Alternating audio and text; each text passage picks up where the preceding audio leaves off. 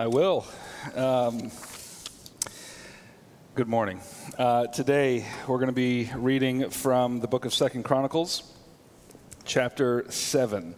2 Chronicles, chapter 7, and we'll begin in verse 1.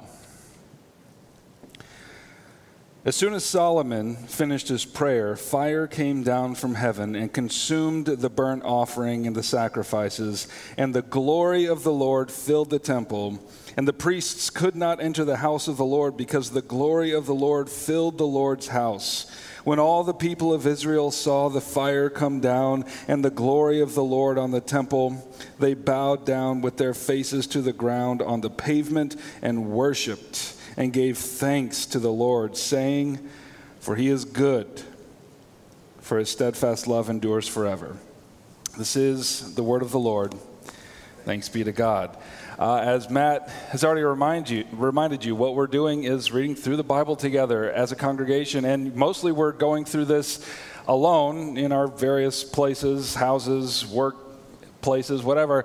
But on Sunday, what we do is we come together and we don't walk the path alone. We stop, we sit down, and we rest, and we look out at the vista together. And so that's what we're here to do today. And this week, in a little bit, a couple of days of next week, or I guess Sunday is the beginning of this week. So this week, we end the New Testament, and at least according to the Hebrew order of the books. And if you would pause with me for a while, just for a few minutes, and let me help you look out through the trees of the trail that we've been walking on this week and see this radiant valley below, I think it'll take your breath away.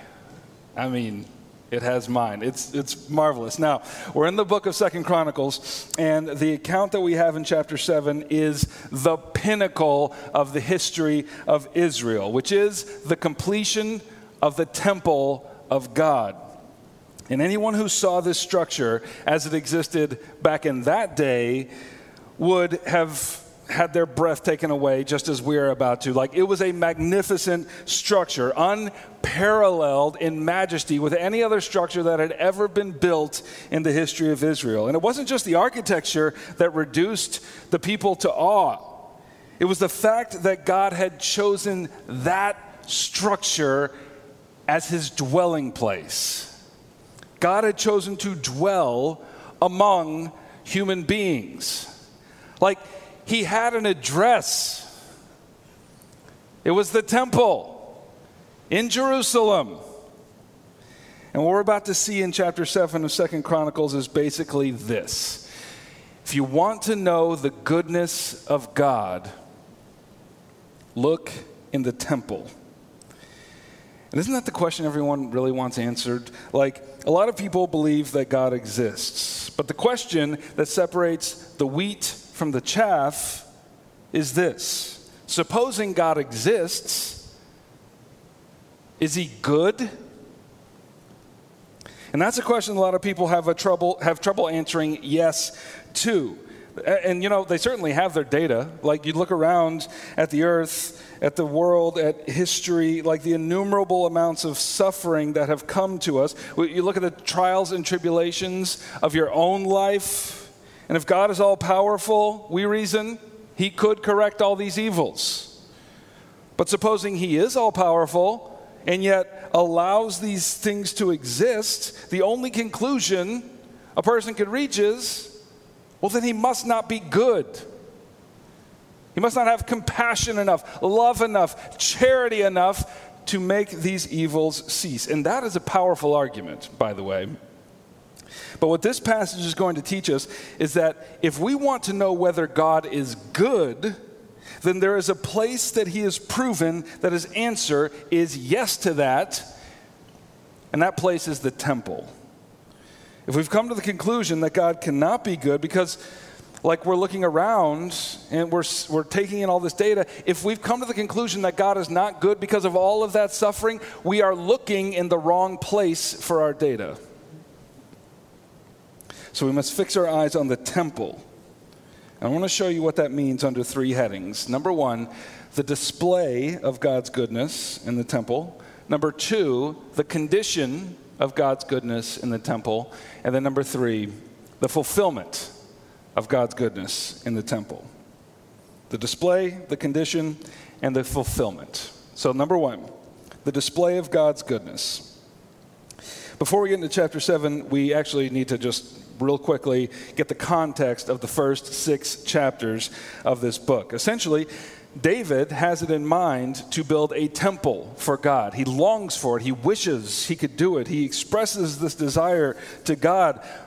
But God says, no, you cannot build a temple for me because you have been a man of war. There's blood on your hands. Therefore, I will choose your son Solomon to build this temple. And so David spends the waning years of his life essentially preparing for Solomon to build the temple, gathering up all the materials for construction. And once David has died, Solomon begins to build, and over the course of several years, he completes it. And then chapters 5 and 6 tell us the story of the day that the temple was completed, the dedication day. Solomon stands in the court and offers a prayer to the Lord, pleading with him that the Lord would be present in this structure. And not only present, but attentive to his people's prayers, the prayers that are made in this place. And that's where we pick up in chapter 7. Solomon has finished praying. Chapter 7, verse 1, 2 Chronicles. As soon as Solomon finished his prayer, fire came down from heaven and consumed the burnt offering and the sacrifices. And the glory of the Lord filled the temple. And the priests could not enter the house of the Lord because the glory of the Lord filled the Lord's house. So Solomon prays, and then the Lord answers with fire and glory. And notice the object of the Lord's fire. This is very important. Notice the object of the Lord's fire. It says that he consumed the sacrifices and the burnt offerings. Keep that in mind. Now, how did the people respond to this fire and this glory? It says in verse 3, when all the people of Israel saw the fire come down and the glory of the Lord on the temple, they bowed down with their faces to the ground on the pavement and worshiped and gave thanks, saying, for he is good, for his steadfast love endures forever. So when the people saw the fire of God, they bowed their faces to the ground and worshiped. And what was the content of their worship? What did they actually say? For the Lord is good, for his steadfast love endures forever. Now, we've been reading the Old Testament, and maybe you remember that this response is remarkably different from their ancestors and how they responded to the fire of God descending on Mount Sinai. Remember that in Exodus? If we go back to Exodus chapter 19 and 20, we see this. Exodus 19, verse 18. Now, Mount Sinai was wrapped in smoke because the Lord had descended on it in fire, and the smoke of it went up like the smoke of a kiln, and the whole mountain trembled greatly. And he skipped to chapter 20, verse 18. Now, when all the people saw the thunder and the flashes of lightning and the sound of the trumpet and the mountain smoking, the people were afraid and trembled. And they stood far off and said to Moses, you speak to us and we will listen, but do not let God speak to us, lest we die. So in Exodus, the Lord descends in fire, and the people's response was terror. And their bodies were shaking with it. And their conclusion is, we don't want to hear the voice of the Lord, because if we do, it will kill us. But then go forward in time about a millennium or so, and the Lord descends in fire on the newly constructed temple, and the people's response is the complete opposite. The Lord is good. His steadfast love endures forever. So what's the difference? Well, the people at the foot of Mount Sinai were terrified because they had just received the law, the 10 Commandments from the Lord. And receiving those commandments was an occasion for terror because they knew they had already broken them. And who knew when the fire from the mountain would come down and consume them? But here at the dedication of the temple, what does the fire consume? It consumes the sacrifices and the burnt offerings. And this is a sign to them of God's mercy, of his forgiveness of their sins. From the time of Moses, God had instituted animal sacrifice as a means by which he could dwell among his people and not consume them. The animal would pay for the sins of the people with its own blood, and in this vicarious exchange, the people would be made clean by the mercies of God. And so when the fire comes down, the fire of God, and consumes these burnt offerings and not the people, their only response has to be, oh, the Lord is good, for his steadfast love endures forever. And from there, we actually have more evidences of the goodness of the Lord, but there is a turn in the story. And that brings us to our second point, the condition of God's goodness in the temple. So we see later in the chapter that the Lord answers Solomon's prayer from chapter 6, and this is how he answers it. You see it in 2 Chronicles chapter 7, starting in verse 12. Then the Lord appeared to Solomon in the night and said to him, I have heard your prayer, and I have chosen this place for myself as a house of sacrifice. When I shut up the heavens so that there is no rain, or command the locusts to devour the land, or send pestilence among my people, if my people who are called by my name humble themselves and pray and seek my face and turn from their wicked ways, then I will hear from heaven and will forgive their sin and heal their land. Now my eyes will be open and my ears attentive to the prayer that is made in this place. For now I have chosen and consecrated this house, that my name may be there forever. My eyes and my heart will be there for all time. Like, can you imagine that? It's astonishing. God has said in that answer to Solomon's prayer in no uncertain terms that whenever his people pray in this house or even towards this house, he will hear their prayers. His attention is fixed on this one spot. His presence is located there. And if you want to guarantee that the Lord is near and that he hears your prayers, then the temple is the place to be. And that's astonishing. Like, I'm sure that all of us have had the experience of praying and having really no certainty that God actually hears us. Like, are we just talking to ourselves? Is he really there? We start to doubt ourselves. And I'm further certain that all of us have probably had the experience of what felt like the absence of God's presence. Some of us have walked for long seasons without any discernible sense that the Lord is actually with us. We believe he is, of course, because, we're Orthodox and we have right beliefs, and, he promised that he would be. But if that goes on long enough, it can be the occasion for despair. But in both of those cases, think about this. In both of those cases, can you imagine how heartening it would be to have a place that you could go, a physical location where you were guaranteed, fully assured, God is here. He hears my prayers here. I don't know about every other place in the world, but at least here on this Temple Mount, I know that he is here, and I know that he hears my prayers. That is enough to take your breath away.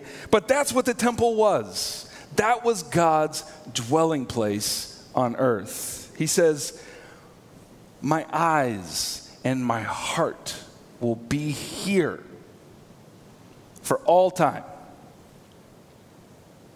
But here's where the good news becomes slightly more tenuous. The presence of God in the temple is not a given. It is, in fact, conditional. And that's clear as the Lord continues speaking to Solomon, picking up in verse 17. And as for you, if you walk before me, as David your father walked, doing according to all that I have commanded you, and keeping my statutes and my rules, then I will establish your royal throne as I covenanted with David your father, saying, you shall not lack a man to rule Israel. But if you turn aside and forsake my statutes and my commandments that I have set before you, and go and serve other gods and worship them, then I will pluck you up from my land that I have given you, and this house, the temple, that I have consecrated for my name, I will cast out of my sight, and I will make it a proverb and a byword among all peoples. And at this house, which was exalted, everyone passing by will be astonished and say, why has the Lord done thus to this land and to this house? Then they will say, because they abandoned the Lord, the God of their fathers, who brought them out of the land of Egypt, and laid hold on other gods and worshiped them and served them. Therefore, he has brought all this disaster upon them. The Lord promised to be present in his temple as long as his people walk in his ways, as long as they obey his laws, as long as they humble themselves and repent of their sins. And if they don't, if they take up the worship of idols and other gods, then the Lord has this frightening pronouncement for them. He says, I will destroy this temple. I'll cast it out of my sight. It'll become a byword among the nations. Now, I mean, I don't know about you, but I cannot imagine like a greater incentive for righteous living than this. That the promise of God's presence, the promise of his attention, the promise that he will hear me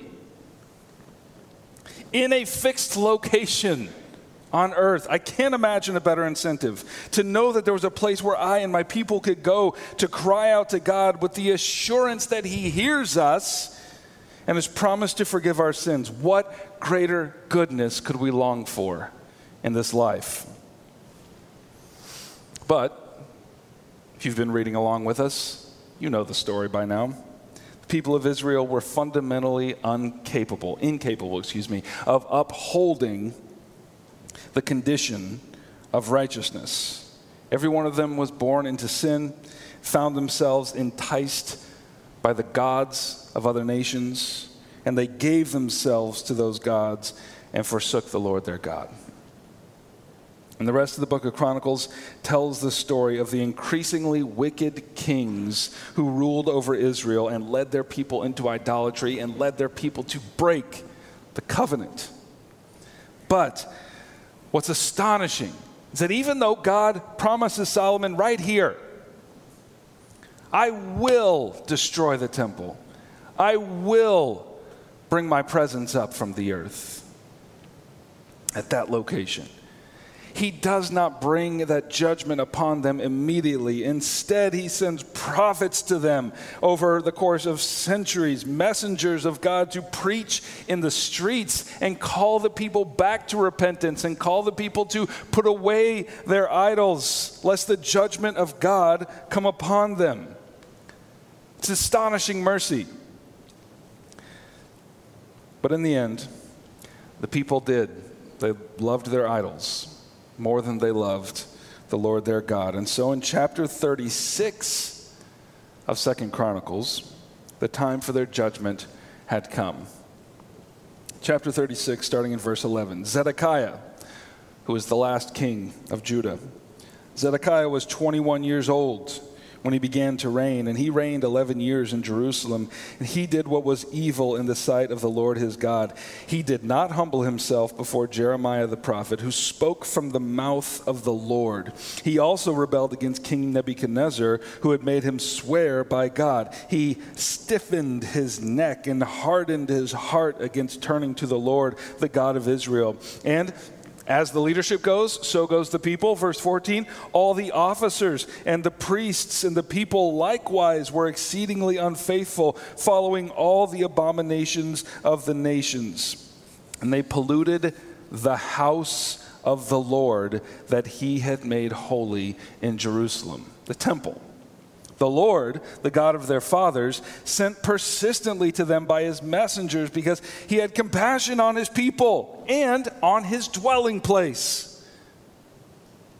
But they kept mocking the messengers of God, despising his words and scoffing at his prophets, until the wrath of the Lord rose against his people, until there was no remedy. No one can fault the goodness of the Lord here. He tried for generations to bring his people back to him, but they scoffed at his prophets. They stiffened their necks against the Lord, and that went on until at last there was no remedy, and the wrath of God could no longer be contained by the sacrifices because the people refused to put their hope in the mercy that God offered them, and thus the dam broke and the wrath of their judgment came pouring forth. Pick it up in verse 17. Therefore, he brought up against them the king of the Chaldeans, who killed their young men with the sword in the house of their sanctuary, and had no compassion on young man or virgin, old man or aged. He gave them all into his hand, and all the vessels of the house of God, great and small, and the treasures of the house of the Lord, and the treasures of the king and his princes. All these he brought to Babylon, and they burned the house of God, and broke down the wall of Jerusalem, and burned all its palaces with fire, and destroyed all its precious vessels. So at long last, the judgment of God had come. The temple was destroyed, and it was done. And we're told here that, yes, it was the Chaldeans who did this. But more fundamentally, we're told it's the very hand of God himself, just like he promised Solomon in chapter 7. The place of God's dwelling on earth, the place where his eyes and his heart were fixed for all time, fixed to do good to his people, the place of mercy and sacrifice and forgiveness was gone. And that is how the Old Testament ends. The story of the Old Testament is not a comedy. It is a tragedy in every way.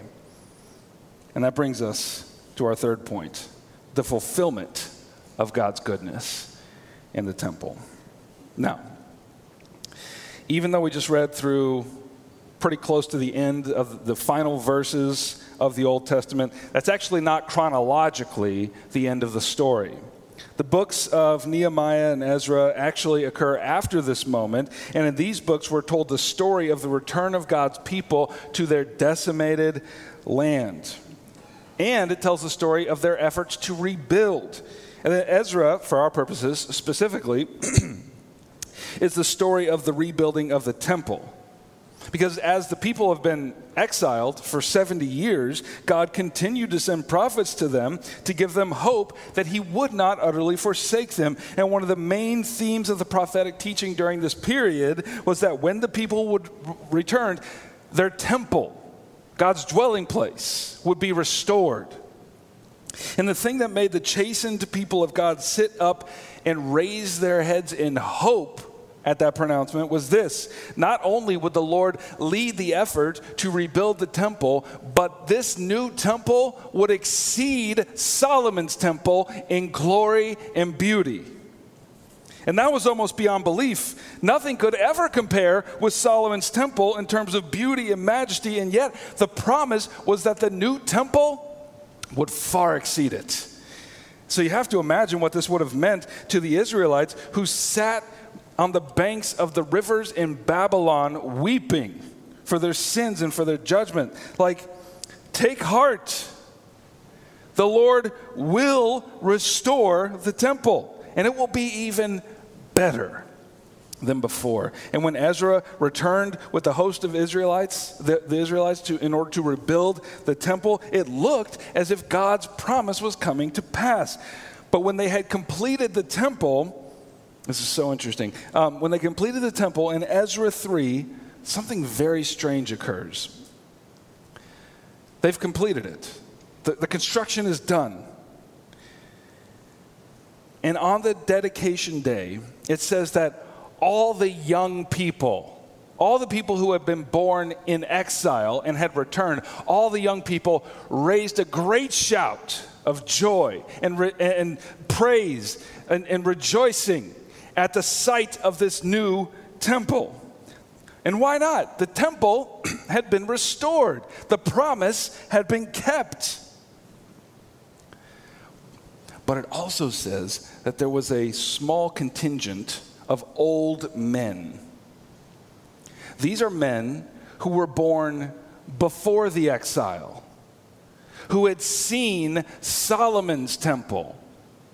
And it says when they saw the new temple, as all the young people were rejoicing and shouting so that the ground shook, when the old men saw it, they wept. They raised their voices in lamentation. Why? Because, unlike the young people, they had seen the old temple, and when they saw this new temple, they knew. Because they had been listening to the prophets. They had been listening to the promises. The new temple will exceed Solomon's in all of its glory and majesty. And when they saw the new temple, they wept because this wasn't it.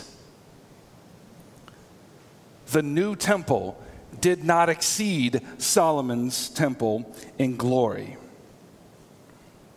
And even so, with this new temple rebuilt, the Old Testament ends with the failure of the temple. And that leads all of us who read it, that leaves us a lingering question. And it leaves everybody who was there, the old men who wept at the new temple, it leads all of us to ask a question: will the temple ever be restored? Will the temple that exceeds the glory of Solomon's, the majesty of Solomon's, will that ever be restored? And that is the lingering question at the end of the Old Testament. And that question is what makes it so magnificent when Jesus shows up hundreds of years later on the scene. And watch what he says in Matthew chapter 12. So, Matthew chapter 12, verse 1. At that time, Jesus went through the grain fields on the Sabbath. His disciples were hungry, and they began to pluck heads of grain to eat. But when the Pharisees saw it, they said to him, "Look, your disciples are doing what is not lawful to do on the Sabbath." And he said to them, "Have you not read what David did when he was hungry, and those who were with him, how he entered the house of God and ate the bread of the presence, which was not lawful for him to eat, nor for those who were with him, but only for priests? Or have you not read in the law how on the Sabbath the priests in the temple profane the Sabbath and are guiltless?" In other words, when the priests are in the presence of the temple, they are permitted to profane the Sabbath because they are creating the occasion for the people of God to worship. But the Pharisees actually have a very strong argument here. Your disciples, they're saying, are plucking grain and eating it, which is somewhat akin to reaping and harvesting on the Sabbath, which is work, and they're nowhere close to the temple. They're out in a field. There's no argument to be made here. Even if you could somehow draw a line, it's like, yeah, they're doing priestly work. First of all, they're not priests. Second of all, they're nowhere near the temple. So they've got him. But then verse 6 he says, "But I tell you, something greater than the temple is here." Something greater than the temple is here. Jesus Christ at this moment claims that he himself is the new temple, the temple that all the prophets spoke of, the temple that exceeded Solomon's temple in all of its beauty and glory. And here is where we see the goodness of God clearly displayed in the temple. The Lord had said that the temple was the place where his eyes and his heart would be forever. And that made the temple a place of prayer. He promised that whenever prayer is made in this place, he would hear it and he would act.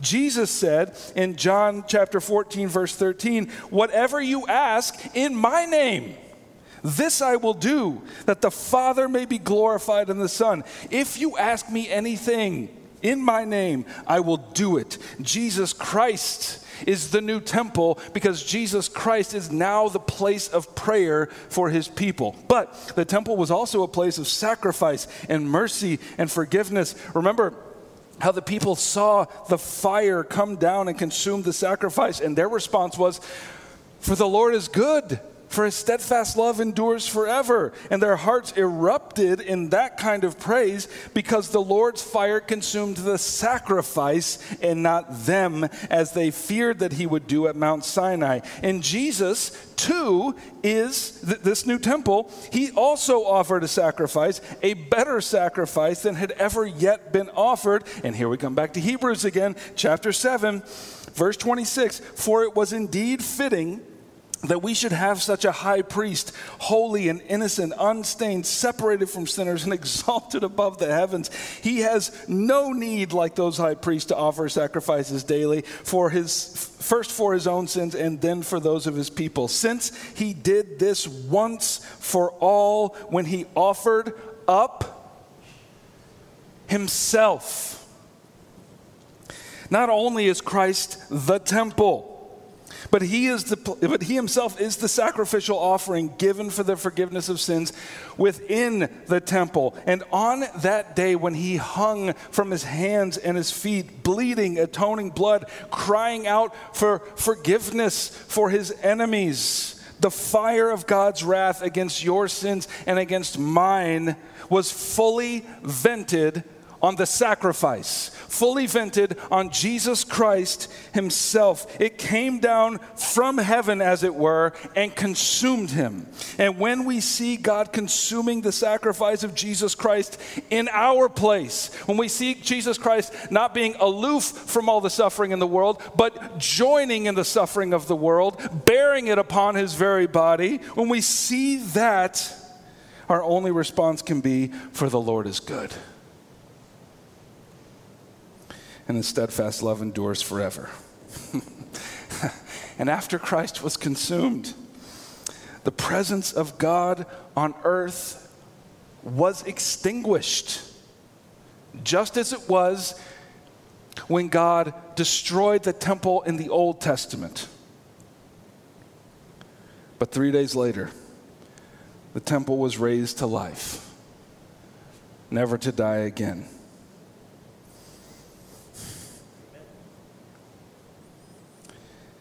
And this time, there was no mixture in the crowd. If the old men of Ezra's day had seen this temple, they would have raised their voices in glad songs of salvation, with loud voices echoing throughout the earth. "Oh, the Lord is good. His steadfast love endures forever." But you and I have never seen this temple with our eyes. There's a few people in the history of the world who laid their eyes on Jesus, who saw this temple, but not us. And yet we long to. And that longing will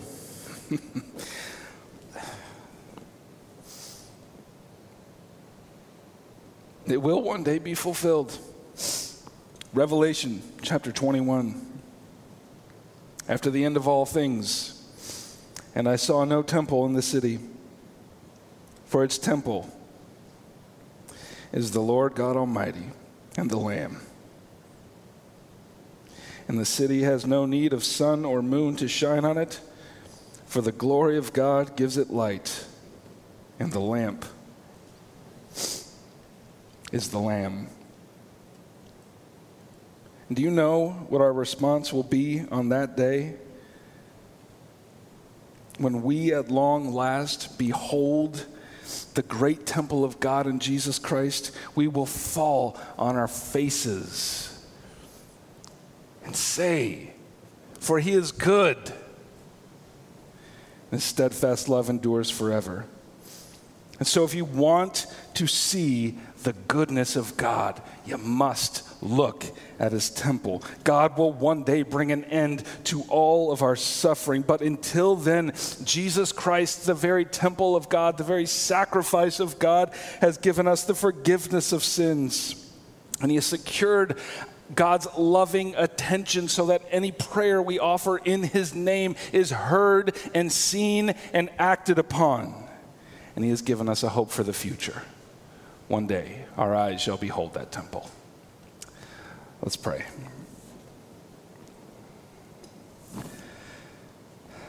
Father in heaven,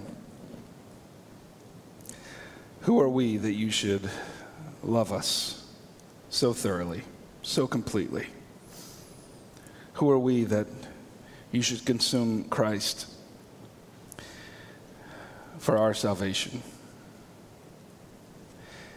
Maybe the better question is, who are you that you would do such a thing?